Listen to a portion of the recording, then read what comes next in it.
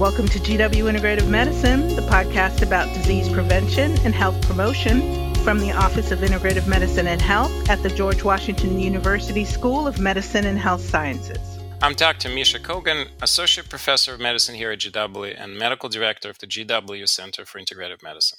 And I'm Janet Rodriguez, the office's Administrative Director. Today we're talking with Mariana Schimmelfarb, MD, who specializes in integrative family medicine. She practices patient-centered care and uses her knowledge of evidence-based complementary medicine treatments in combination with her training as an allopathic physician. Dr. Schimmelfarb is an assistant professor of family medicine at Hackensack Meridian School of Medicine, and Mariana has been my personal friend for decades. We go back to early medical school years when we did some work together on preventing student and physician burnout. Welcome to GW Integrative Medicine, Mariana. Thank you. I'm so happy to be here. We're glad you came. So, out of the blue, I get an email from Misha about doing a podcast on taking care of simple medical issues at home. And so, am I right, Misha, or did I read it wrong? Well, no, of course you're right. Except that as life has it, Mariana and I were sitting at this Russian music festival some weeks ago, and usually when we get together, we start talking about things that our families don't necessarily want to hear. And we're like, well, this and that, and we have this problem, we have that problem. And next thing we're like, wait a second, but wouldn't it be so nice to just kind of talk on the air about all this, and just so that finally our listeners can actually have a sense of, well, what do the docs talk when they're, processing things between themselves, and what are some of the things that we wouldn't dare to necessarily speak in front of our family. So that's how the whole idea came up. And then we started talking a little bit more, like, what do we actually want to cover? And I mean, of course, the topic of how do we take care of our own families, that's a big one, and I think that's the one we'll kind of start with. But there are some other things that I think if we get to that, then we'll cover too. So, yeah, Mariana, you and I go back to, is it 2003? Something like that. Something like that, 2002 or 2003. Yeah, when we were medical students, we had no idea what the hell we're going to do. We were like, drifting through the medical school. I'm not afraid of saying this, hating half of it, if not 75%, kind of thinking, only if we can get through all this nightmare, and we don't like what we're learning, and we're all this holistically oriented, both of us, and we want to do something like that, and now we're doing it. But we're still kind of complaining. So that is all true. Anyway, we're practicing in different states. Our families have kids and dogs. Turns out now we have an exact same amount of kids and dogs, as I learned just a few minutes ago. And stuff comes up all the time. So let's talk about that first, shall we? Let's do this first.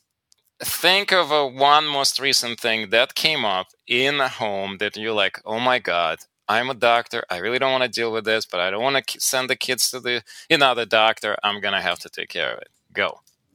Oh my God, there's so many examples. I don't even know which one to bring in. Can I start with the dog? Yeah, sure. I think very timely, we're recording this just before Halloween. And, Halloween is a fun holiday for kids, but I'm thinking also it's a time when a lot of people can go in disguise and pretend of what they want to be and look as if they were something that they're not, and create a myth. And so I'm hoping with today's recording, we'll dispel a little bit of a myth that doctors have created around themselves. We, all the years in training and then after, we pretend to be to wear this ammunition and being impenetrable.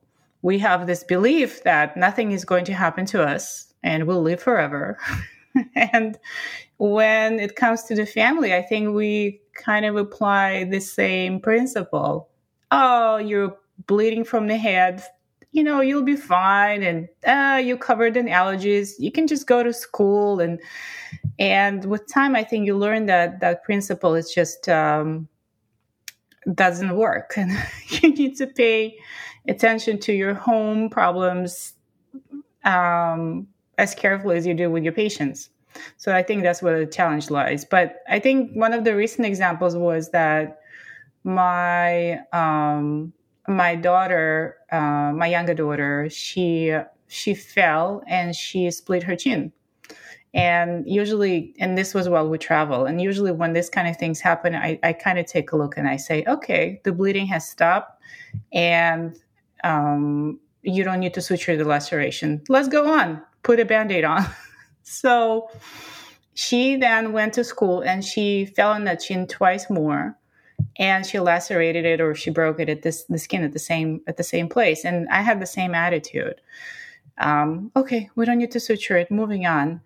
So what happened a few months later is I noticed she has quite a scar in her chin. So I went back to her pediatrician. I said, Larry, should have I taken her to the doctor when this happened? He's like, I see he was trying to not make me feel bad. He said, well, a lot of children have a scar on their chin, so she'll be fine. But it's just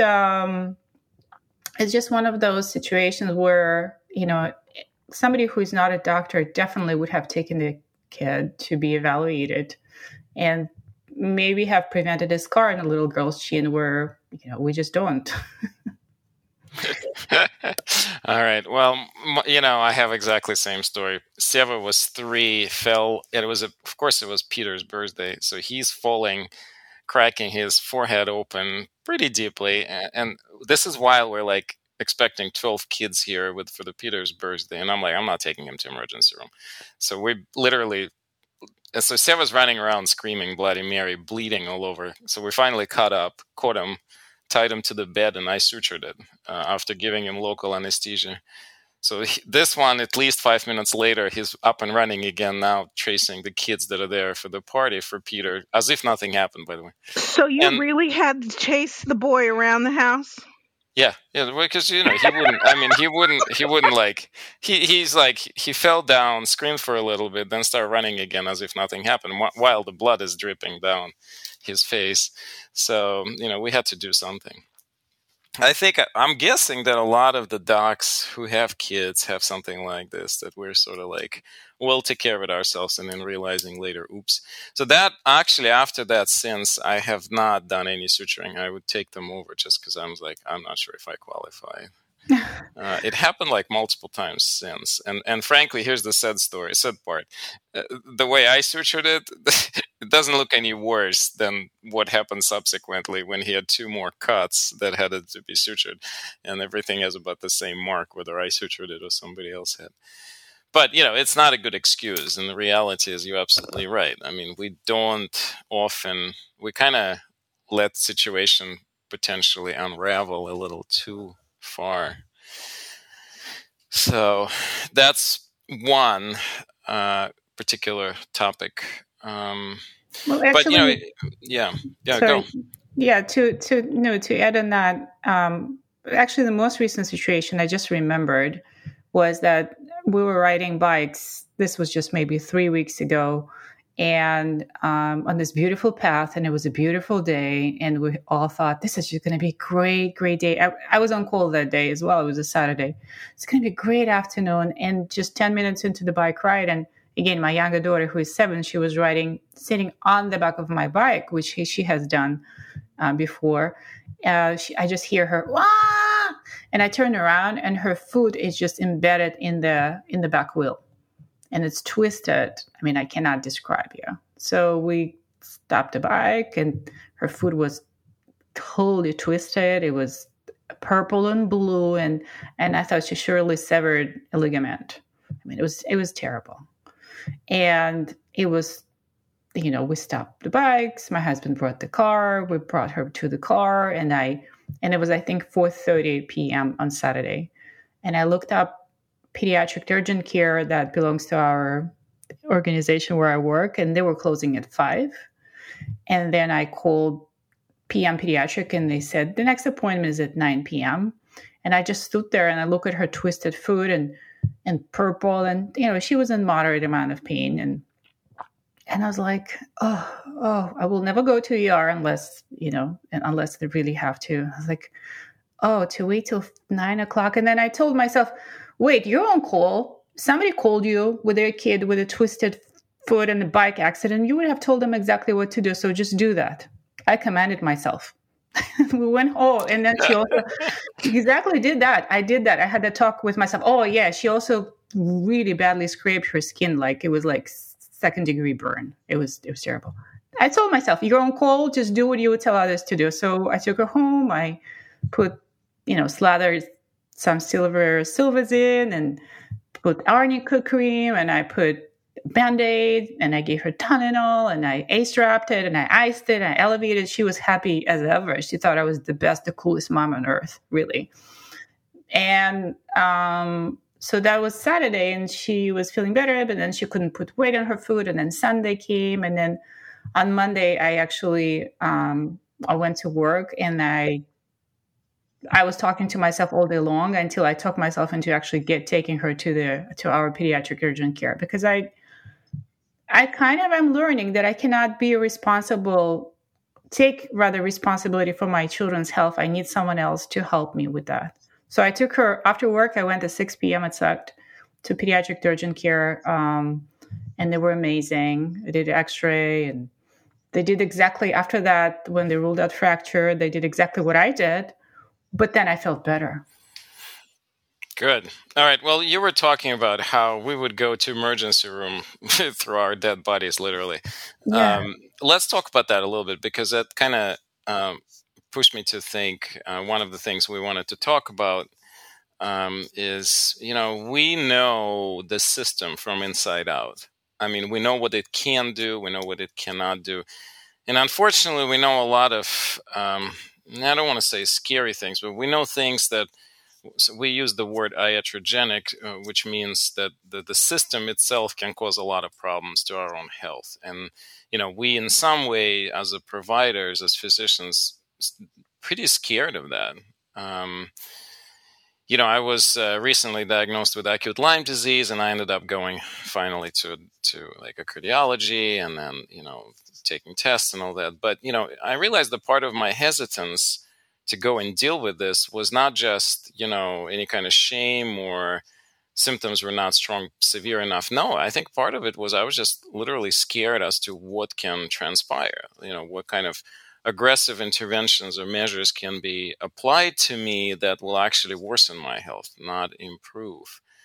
And, I see this a lot, especially in older adults, but even in the younger people, I think it's definitely part of our internal, I would call this like a fear factor. Like we're afraid that if we accept some kind of standard care, we will have side effects. And I think, we probably more tuned into this than some other doctors, simply because we know a lot of holistic integrative modalities that are safer. But regardless, what would you say, Mariana? How would you reflect to this?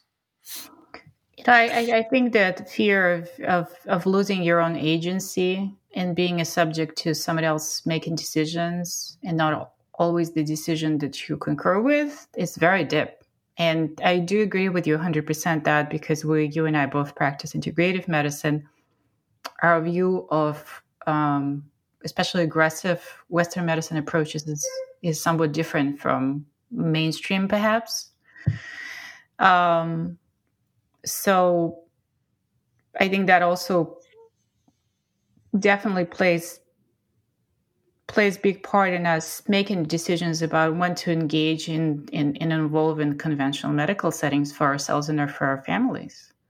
And, I've shared with you, I have a close to me family member who's unfortunately suffering with complicated medical issues. And the most painful experiences that I've had in medicine was being the family member and trying to participate in their care as a patient's family member rather than the physician. And the pain is because you see the gaps in care, and because you wish communications were different. You wish that connection between body and mind and goals of treatment and goals of care were kind of intertwined, and when they're not, and they're often not. And they're often not. Just like they're probably in the complex cases, more often they're not than they are.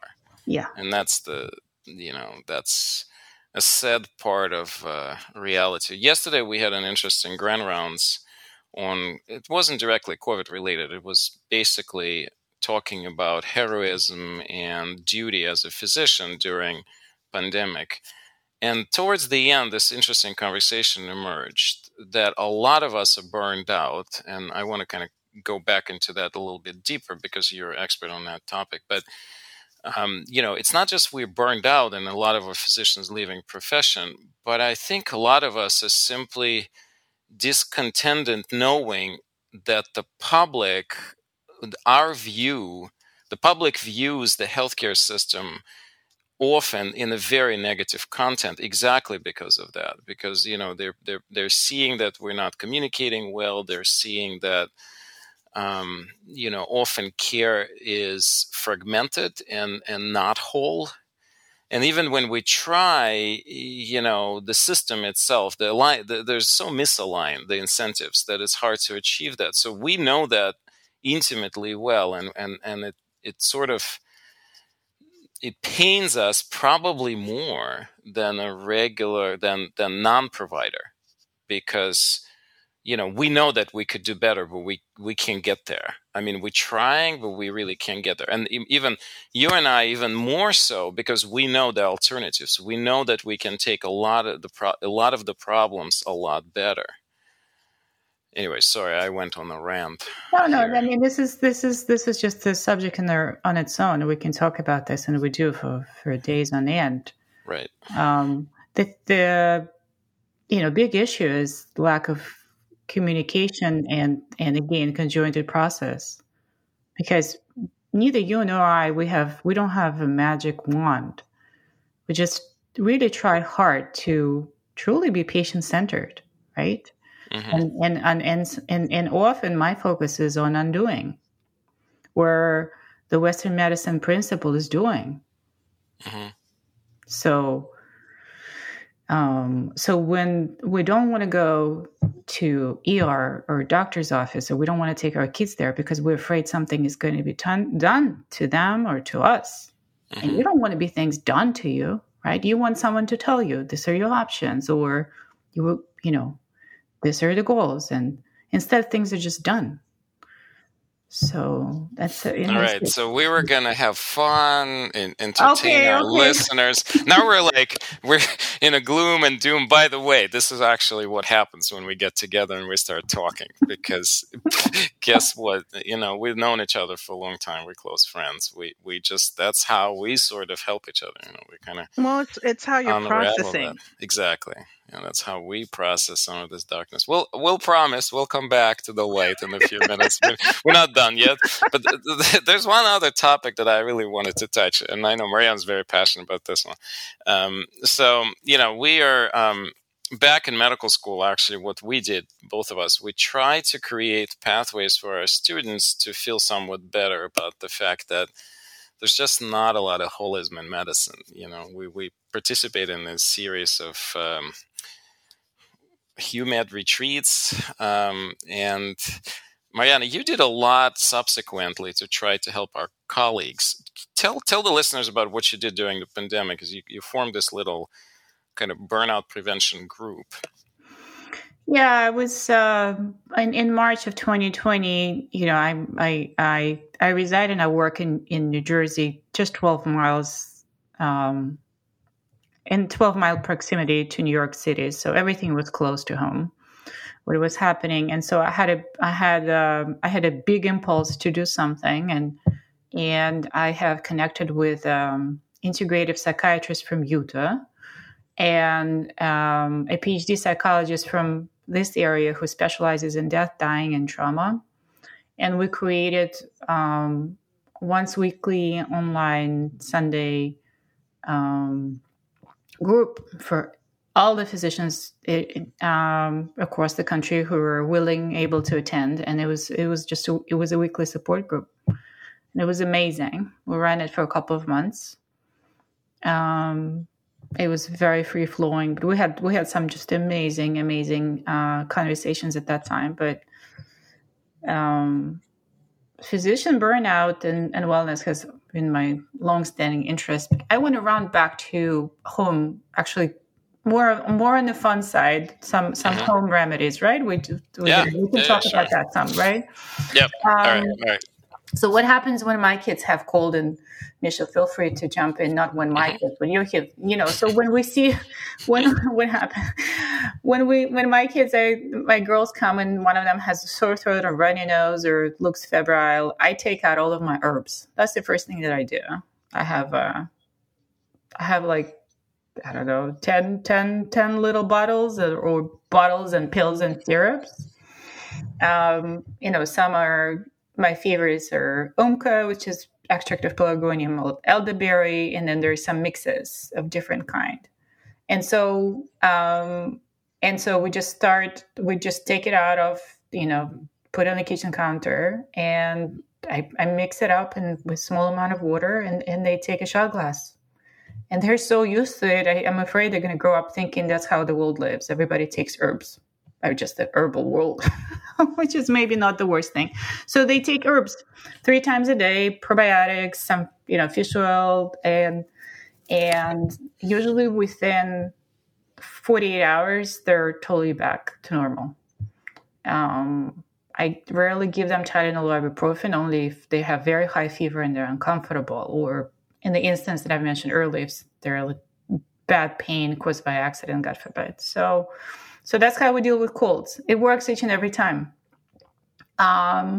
If they have one of them tends to get sometimes a little too excited and becomes a little too demanding and difficult to manage. No, that never happens.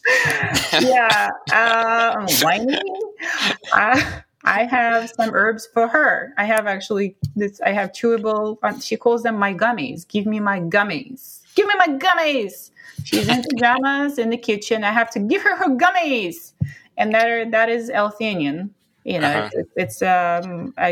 gets her 2 gummies. So for our listeners, real quick, so L-theanine is an extract from green tea or can be made synthetic, but it's a very benign but very strong anti-anxiety that doesn't actually put people into slumber. So like I can contrast some anti-anxiety pills, they can be quite lethargy inducing. L-theanine is actually focuses, so it drops the anxiety somewhat, but it helps to focus. It's kind of a perfect for a running 7-year-old who's give me my gummy and I don't want to do anything, and yet mom needs to concentrate on tasks and she needs to concentrate on her homework. So that's kind of a perfect remedy there. Yeah, I usually use it. Thank you, Mish. I usually use it at night, and in the morning she wakes up all calm and ready to go. All good. I have some for myself too, just FYI. But and then in the bath, I've minimized the soap use since they were babies, and I'm not as granola as I may sound, actually. But I don't use bubble baths and things like that for a number of reasons. So they're also, when I draw them bath, they're like, put my oils in. So where are my oils? They're a little. One of them is a little demanding. It sounds like, right? The younger one. I confirm. And what oils are you using, Mariana? I use eucalyptus, and I use some, and then variety. Use eucalyptus and lavender most commonly. I just use 5 drops of each. Mm-hmm. It's actually very nice because you just it's like puts a very nice aroma in the bathroom, and just So this is some little little home remedies. We just if the listeners would like to acquire some, the lines that we use for the herbal drops are called Gaia, GAIA, Gaia Space Kids. And I'm going to assume that it's organic. Yeah, yep. Very reputable herbal company with great naturopaths behind it who formulate great combinations to use. And what I like about the herbs, the tinctures, the drops, is that you can titrate them up and down. Mm-hmm. And it's a great company also because it's not just nutraceutical grade. So I mean, it's a nutraceutical grade, but it's retail, so you can find them pretty much anywhere. Right. They're not like behind the closed counter. I just want to add a couple of things. So one is we used to use a lot of aromatherapy. At bedtime we would put on some kind of a soothing smells for the like lavender, for example, but also for concentration. And we have now that they're in separate bedrooms, like they each had their own little. Well, it's not a nebulizer; it's a aromatherapy producing diffuser. Thank you. And it's a little bit less now, but we still occasionally use it. And the other one is a topical. Mariana has two boys. Mariana have two girls. I have two boys, and both of them into sports. So, bruises are pretty much daily entertainment in our household. And so I found a couple of things. So, well, of course, arnica, Mariana already mentioned, topically all the time. Kind of, we have two types. We have regular arnica, and then I like this product called Traumeel, which is a little broader. And when the trauma is a little more significant than just a little bruise, sometimes I'd use that. And then we use a lot of topical CBD and even topical THC, depending on what the problem is. So if the problem is more acute, it's a bruise, sometimes I would actually use 1-to-1 THC to CBD on both of them because I would want them not to take any oral pain control. I'm just like Mariana, I'm very aggressive at trying not to give them anything for pain. Seva had a dental extraction of a baby tooth yesterday, so I had to give him Motrin. But other than that, we try to avoid any oral peels. And Mariana, you can add more, but basically what we're trying to have their system control the systems to the maximum of what it can and not get used to, pill for every ill kind of logic that's so prevalent in our culture. I'm also reflecting on the fact that both you and I grew up in Russia. True. That's the culture. It's a culture where we were brought up to tolerate things, right? It's like you don't complain, you don't just carry on, be strong, don't cry.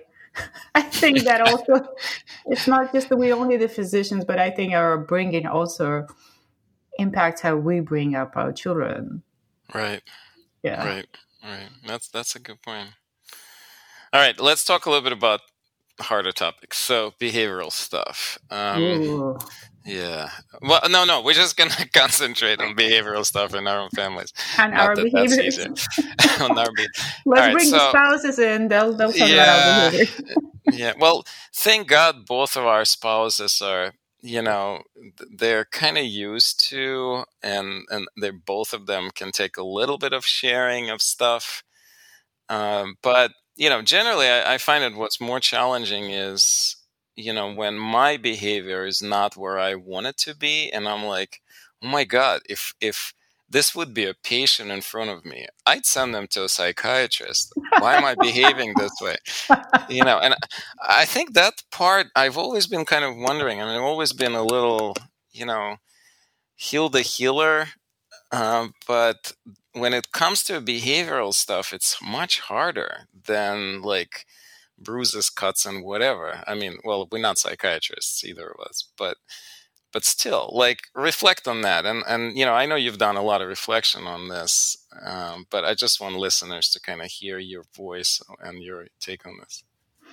Do you want to talk about behavioral stuff as far as the kids, or as whatever? When we feel down, depressed, and hopeless.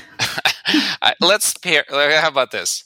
Let's spare our listeners that, because our whole plan was to make it entertaining. I think let's not go back to sad stuff. Let's just stick with more upbeat, and let's just stick with kids, because they throwing at us stuff every day, and again, we know medical things, and we're constantly questioning: is this a normal behavior, or is my kid needs a psychiatrist tomorrow? Right. Yeah. Yeah, it's true. My younger daughter did not speak in her preschool or daycare for a year, since she was from the age of, she started when she was 2.5 until she was 2 years. She didn't speak there for 1 or 2 years. As in, literally, she did not open her mouth there. She spoke at home 2 languages, but not there. And then I think at the end of her second year there, when she was 4.5, right? She said, one day she came in and she said, I decided it's time that I speak to you all. And now she can shut up, right? Is that She can't shut up right now. No. Can I ask a question? Yeah. Is she the same way that's very demanding about the oils in her bath? That is correct. Yeah, that is correct. She's the same one. She's the same one who there is a number of things one can tell about Aviva. Yeah, but that is her. Mm-hmm. That is her. Yeah. So she and so if we I spoke to it was a very, very mindful, play oriented, still is preschool that I love very much, called Playhouse. But I spoke to the school directors and they said, well, it could be normal behavior. And I think I mentioned this to our pediatrician. I may or may not have, because we only go once a year about that. If in other circumstances, it probably would be called selective mutism, which probably is, and maybe early interventions would have started. But in her case, we just let it be. She, when a year later into that quietness at the daycare, she started to develop some tantrums, and it took me another few months to actually call my friend, who is a very good child psychologist, and say, listen, do you think all of this is normal? And she said, by far not. She's experiencing anxiety. And I almost died. I still remember I was walking with my dog in the forest. And, no dog, just me. Me, no dog, phantom dog. A phantom dog. And so, anyway, that took us to another journey. But of learning about young child and anxiety, and again, we did not want to divert to pharmaceuticals or labeling, and we ended up. It was a fascinating, and still is fascinating, journey. And I think we've helped her and ourselves carry through. But I've learned so much about being a parent and having a child with anxiety. And as a family physician, I see families. I love my job. In that regard, I see mommies, daddies, I see newborns and up, and I see lots of grandparents these days. And so this whole experience made me incredibly empathetic to any parent who has a child with any kind of behavioral issue or developmental issue or anything that makes a parent just get more involved than your usual parenting. And I'd say, by emphasis, when I have my parent patients in the room, my emphasis always is, you have to also take care of yourself as a parent. Because one of the biggest reflections, I think I'm going to arrive to my point now, my biggest reflection on this whole experience with Aviva was that you have to, in order to help your kid, you have to balance yourself out, especially when you're a mother. You have to, if you're in harmony and you're in balance, your home will be. And if you're not, there's no hope that it's not going to manifest in one of your children. Yeah. So. Yeah. Yep. Yeah. We have a similar story.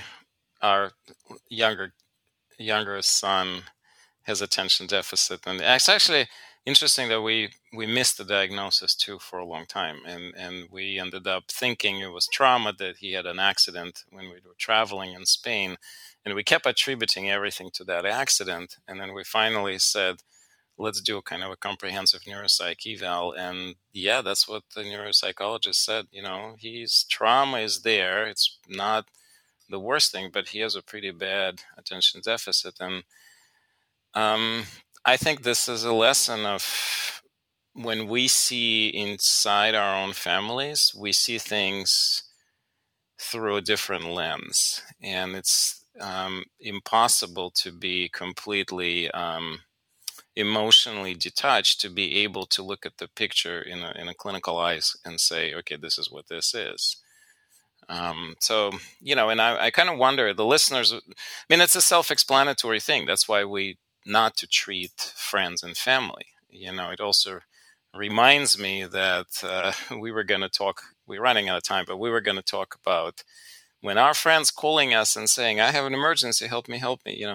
It's kind of the same way. Like there's a reason why we should not help people close to us, because in reality, it's hard to be impartial and it's hard to be emotionally untangled so that you can actually clinically do the right decisions. It took you you were pushed to extreme to think when the foot got stuck in the wheel. You had to say, okay, wait a second, what would I do as a physician on call? But that's not so easy to do. But I don't think we should end on this. I have a few fun stories. Great. If you want to. Let's do it. We have a few minutes. So, I have a group of friends here, and a lot of them are physicians, and so sometimes they go on trips together. And one of my favorite stories is a couple of years ago. This group we didn't go. This group went kayaking, and I don't know. Let's just say in Maine, and they were kayaking hard, and adults and kids alike, all day long. Then they finally landed in the campsite. They were all very happy, and they were relaxing. And the kids went fishing, and one of the kids just landed a hook in another girl's leg. He missed. Of course. He missed, yes. And you know how those fish hooks are made is that you're actually destined to not be able to remove, right? Right. So there were at least 2 surgical or ER specialty physicians on site amongst parents. They were not able to remove the hook. So wow. Yeah. And so the kid had to be taken to either urgent care or an emergency room in the middle of nowhere. So that's one.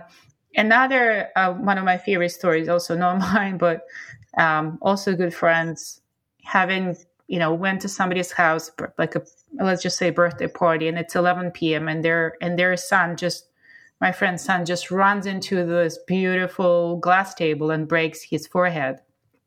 So the host of the house is of surgical specialty, just takes the kid. They go around to his office in the same house.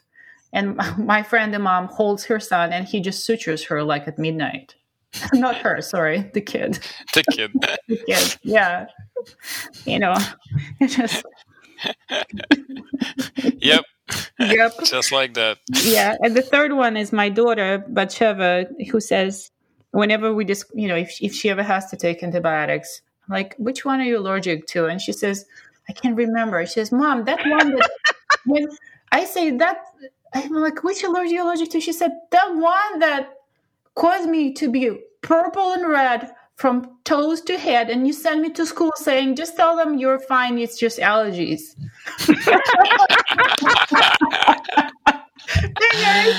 The nurse in elementary school probably thought I was the evil mother doctor because she was literally covered with hives. Oh. Have you been experimenting on your child at home? Yeah. Mad doctor. All right. I promised our listeners that we'll end on something. Well, I promised to myself that we'll end on something positive here. So far, we're failing spectacularly. All right. So one example that comes to your mind of things that are positive in the kids. So I'll go first so you can think. So I'll never forget this. This is about, so now they're 14 and 12. So this is at least 5 years ago, maybe even 6. We're in a Trader Joe shopping, and I'm noticing this scene. There's 2 boys standing in line, like there's this power bars. They're standing like in front of it, and one of them can't reach even like a second shelf or third, whatever. So like he's trying to reach up there, and showing Peter, show me this one. So they pull that thing off the shelf, and they're standing and looking at the label, and then the guy's going by, the salesperson, and these 2 boys are looking and saying, Sarah's like, Peter, this doesn't have enough protein and there's too much sugar in this. Peter is like, yeah, it's 1-to-1 ratio. It's probably not so bad, but let's look at this one. And so this guy that's walking, he stops and he literally puts down the basket that he was carrying. He's like, wow, new kids. I wish I'd videoed that to show them later, but that was like, for me, it was a moment of epiphany. I'm like, well, I taught them something. Anyway, so that's my example. No, that's great. I have one. So a few years ago, we went to take someone to the airport, and when we arrived to park, I saw a car with a woman who had a kid who was sitting on a potty in the middle of a parking lot. So we parked the car, went to take our family to the airport, and an hour later, when we were ready to leave the airport, same scene was at the parking lot. There was a woman and a kid on a potty. So I thought, whatever, it's their business. And I went into my car. But then my 7-year-old daughter, she rolled down the window and she said, "Ma'am, are you okay? Because my mom is a family doctor and she can help you." That's great. So that's great. Well, we're running out of time. We can keep going like this for hours. Well, it's actually what we do when we get together anyway. We're not doing anything we're not doing when we're together anyway. But we got to wrap up. So, Mariana, give our listeners one pearl before we let you go. My biggest pearl is listen to your gut. And if you have a situation with yourself or with your family member and you feel like they need attention, drop everything and just focus on that. Because there is nothing more precious than a friend and a family. You're not going to have treasures that we have this expression in Russian that summarizes this perfectly. Don't have 100 rubles, have 100 friends. I like that. Yep. Well, that's all the time we have for today. Thank you for joining us, Mariana. Thank you very much for having me. This is the GW Integrative Medicine Podcast from the GW Office of Integrative Medicine and Health. I'm Dr. Misha Kogan. And I'm Janet Rodriguez. Thanks for listening.